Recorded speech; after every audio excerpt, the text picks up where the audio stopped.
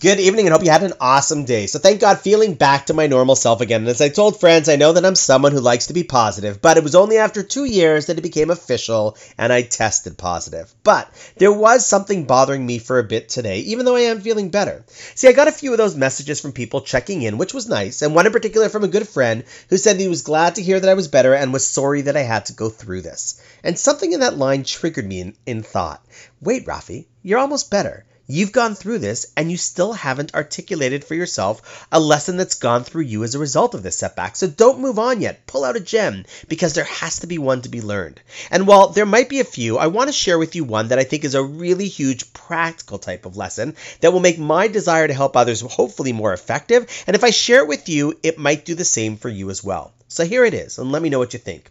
As you can imagine, I got lots of wonderful calls and emails from people asking if they could get me anything or help with anything. And as you would imagine, I did what anyone would do and said, thanks, but honestly, we're all good. Because honestly, we were all good. And in today's day and age, we can all just order anything we need to our door. So we were fine.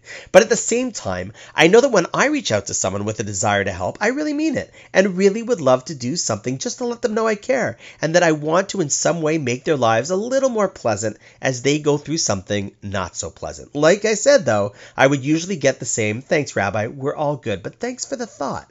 And that is just the way it goes today. But I learned another path this time around.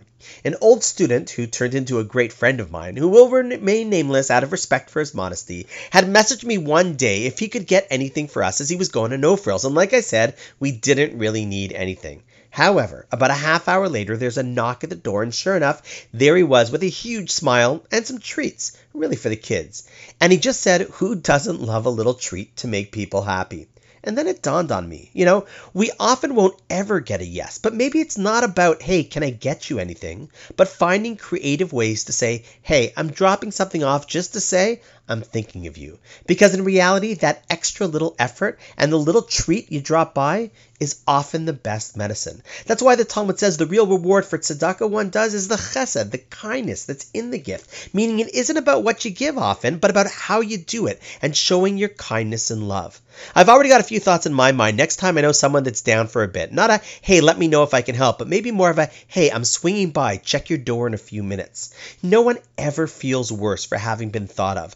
That might be the reason why the Talmud also says that a visitor takes away 1/60th of a person's sickness. Because having people care about you can really help carry you along. Definitely something to think about next time you know someone who's feeling down. A more proactive way to give them the pick-me-up that you want to give, and that at the end of the day, I'm sure they will appreciate being thought of for. And on that note, wishing you an awesome night, and I look forward to seeing you tomorrow.